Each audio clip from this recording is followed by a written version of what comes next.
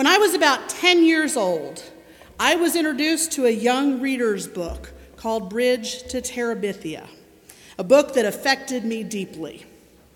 It's a story about 10-year-old Jess, the middle child and only boy in a family with 4 sisters.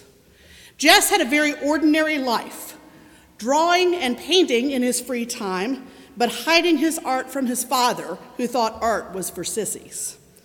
Trying to become the fastest runner in the 5th grade, staying out of the way of his 2 bossy older sisters, going to school every weekday and church every Sunday. And then one day, a new girl named Leslie Burke moved in next door and disrupted Jess's ordinary life. After a challenging start, when Leslie ran faster than all the boys at school, Jess and Leslie became fast friends. Under Leslie's leadership, they built an imaginary play world called Terabithia, entered by swinging across a creek on a rope. While in Terabithia, they solved the world's problems, like how to get even with a school bully who stole Twinkies from his younger sister. And Leslie expanded Jess's world by telling him stories he'd never heard before, from Moby Dick to Hamlet. And then one day, while Jess was away visiting museums with his music teacher, the rope to Terabithia broke and Leslie drowned. Jess struggled to make sense of his friend's death, but eventually found a way to honor Leslie by building a bridge and bringing his little sister into Terabithia, building up her self-esteem by turning her into a queen.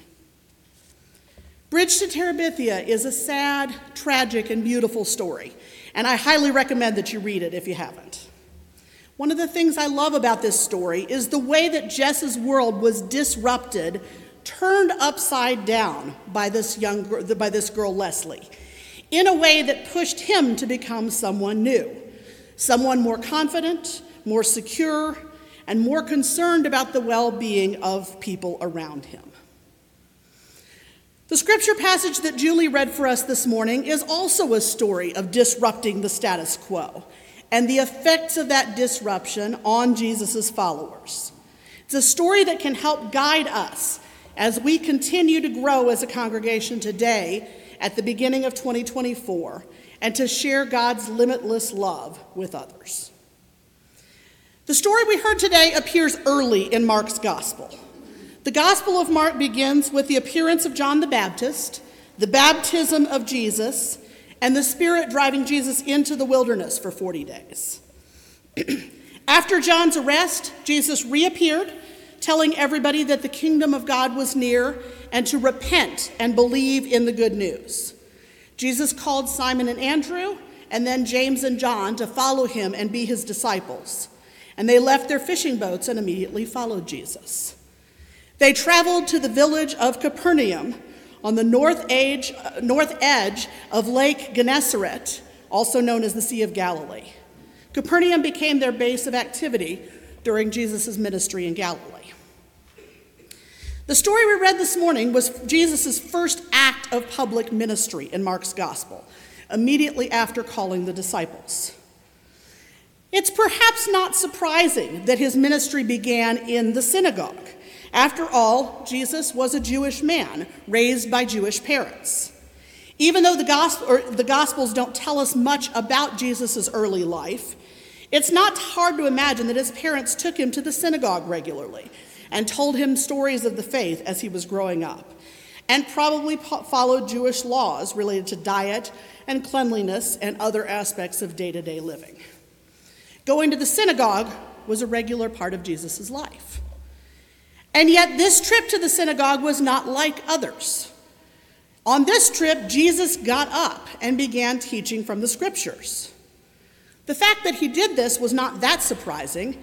Many Jewish men taught from the scriptures in the synagogue. But the people who heard him were amazed at what he said. He had no formal religious education, did not have the luxury of spending his life studying the scriptures as the scribes did. And yet he spoke with a power and authority that was greater than that of the Jewish leaders. The people in the synagogue listened with surprise and amazement because they did not yet understand who Jesus was. By speaking with authority, Jesus challenged the usual ways of doing things in the synagogue. And then something even more disruptive happened right in the middle of the worship service on that Sabbath day. Imagine what you would think if this happened today at Lawrenceville First Christian Church. How would you react if someone entered the sanctuary this morning, yelling and making wild accusations about the ministers and disrupting the worship service? That's basically what happened in the synagogue. A man possessed by an unclean spirit entered and began yelling, "What have you to do with us, Jesus of Nazareth? Have you come to destroy us?" I can imagine the eyes of the people gathered for worship got pretty wide as they all watched to see how Jesus would react. And Jesus, in a loud voice, ordered the unclean spirit to be quiet and leave the man's body. The spirit left, but not quietly. It threw the man into convulsions and cried out in a loud voice. Not exactly an ordinary day in the synagogue, to be sure. The idea of being possessed by an unclean spirit may sound strange to us, but it was a common occurrence in Jesus' time. Unclean spirits were believed to be demons or alien forces, or perhaps the spirits of people who were dead but had not been laid to rest properly. Their purpose was to cause mayhem, to take over the person's body and mind, causing them to act in strange and erratic ways.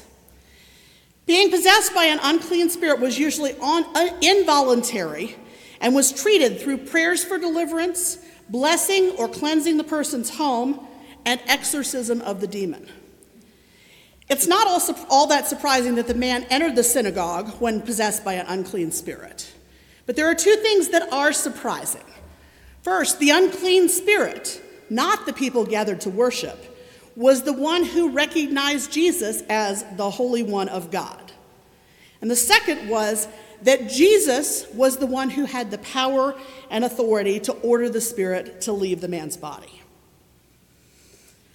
This story of exorcism is the first of 3 healing stories at the beginning of Jesus' ministry.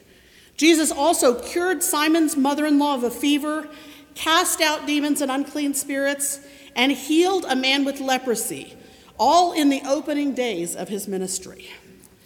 Not surprisingly, people began to talk about this carpenter from Nazareth and his power to heal people.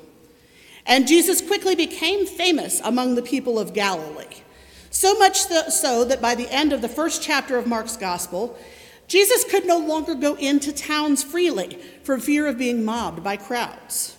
Instead, he and his disciples likely stayed in the country, and people flocked to him for healing.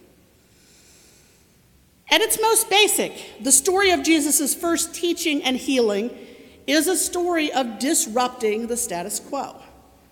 Jesus began his ministry in the sacred space of the synagogue, and yet he challenged the way things were usually done there by teaching with authority and by expelling an unclean spirit right there in the middle of worship. It's not hard to imagine the scribes weren't too thrilled by this. After all, it was their synagogue to lead, and they'd been doing things in a way that felt familiar and comfortable for a long time. I'm sure some of them grumbled about how we've always done it that way, as they tried to pick up the pieces after Jesus left. We certainly know from the rest of Mark's gospel that the scribes were often opponents of Jesus as he traveled around preaching and healing, and that scribes eventually participated in the plot to have Jesus arrested and killed. Disrupting the status quo can be risky, but also incredibly rewarding. Imagine how the family of the man felt when he returned home, no longer possessed by an unclean spirit. They must have celebrated this miraculous healing, perhaps running up and down the street, knocking on doors to tell everyone what this Jesus had done for their family.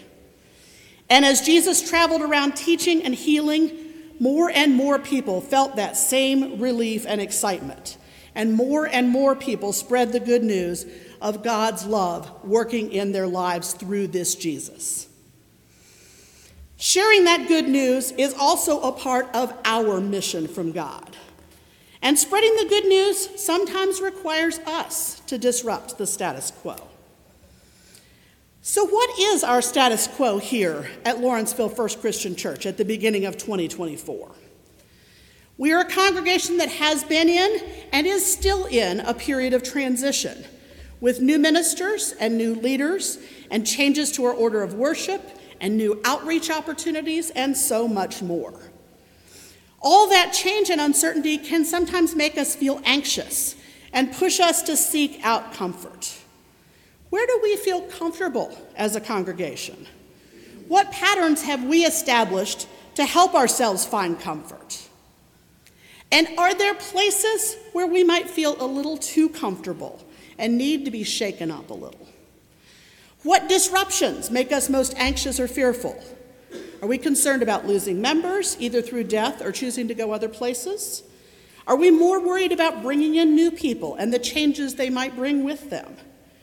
What would we do if the disruptions we feared most suddenly showed up in our church? Would we hunker down and try to find a way to get rid of them because of the risks they bring? Or would we take a deep breath, embrace the disruptions, and find ways to appreciate the positive things that come with change? It's sometimes been said that the job of religion and journalism is to comfort the afflicted and afflict the comfortable. The first part is easy. Should a church be a place of comfort, a place where people feel warm and safe and deeply accepted and embraced for who they are, for the people God created them to be? Absolutely. It's the second part of that saying that's more challenging. Unfortunately, many churches work so hard to build a place of comfort that they never take risks, never talk about challenging issues, never reach out to people they don't know or understand, never question what they've always been taught.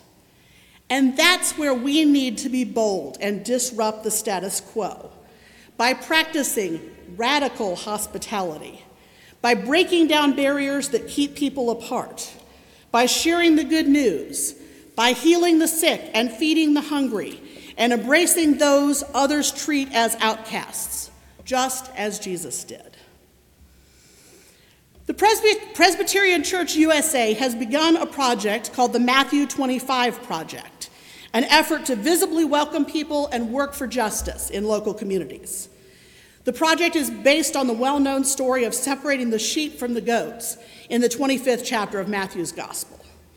Here's how the PCUSA describes the Matthew 25 Project. When we welcome others, we welcome Christ. When we bring together people who are divided, we are doing God's reconciling work. We are called to serve Jesus by contributing to the well-being of the most vulnerable in all societies, rural and urban, small and large, young and not so young. Make no mistake, Jesus is calling us to perform ordinary acts of compassion in daily life. In so doing, we continue Christ's work of proclaiming release to captives and good news to the poor, the good news of God's righteousness, justice, and peace for all. We can follow the example of our Presbyterian neighbors and create our own efforts for justice and peace. Where do we see people suffering? Where do we see injustice in the world?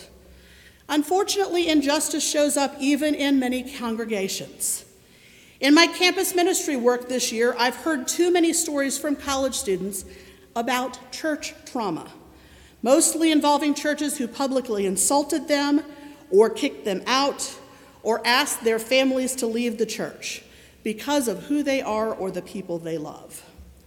These stories are heartbreaking because they separate individuals from the love and acceptance and affirmation that they are beloved children of the God who created them, just as they are.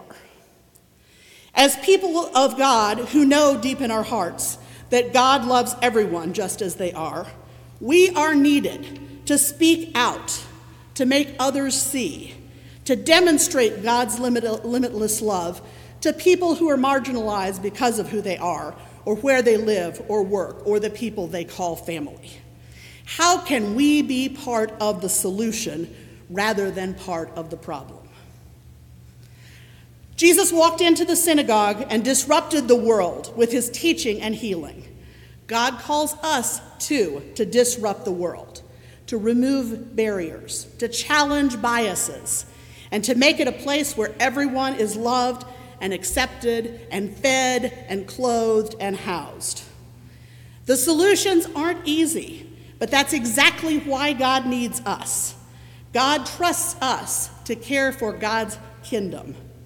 And creating a more loving world where everyone feels God's love can begin with the smallest steps. Invite somebody to church. Greet somebody you don't really know. Call or text or send a card. Invite somebody to lunch. Share stories with somebody who's had different life experiences than you have.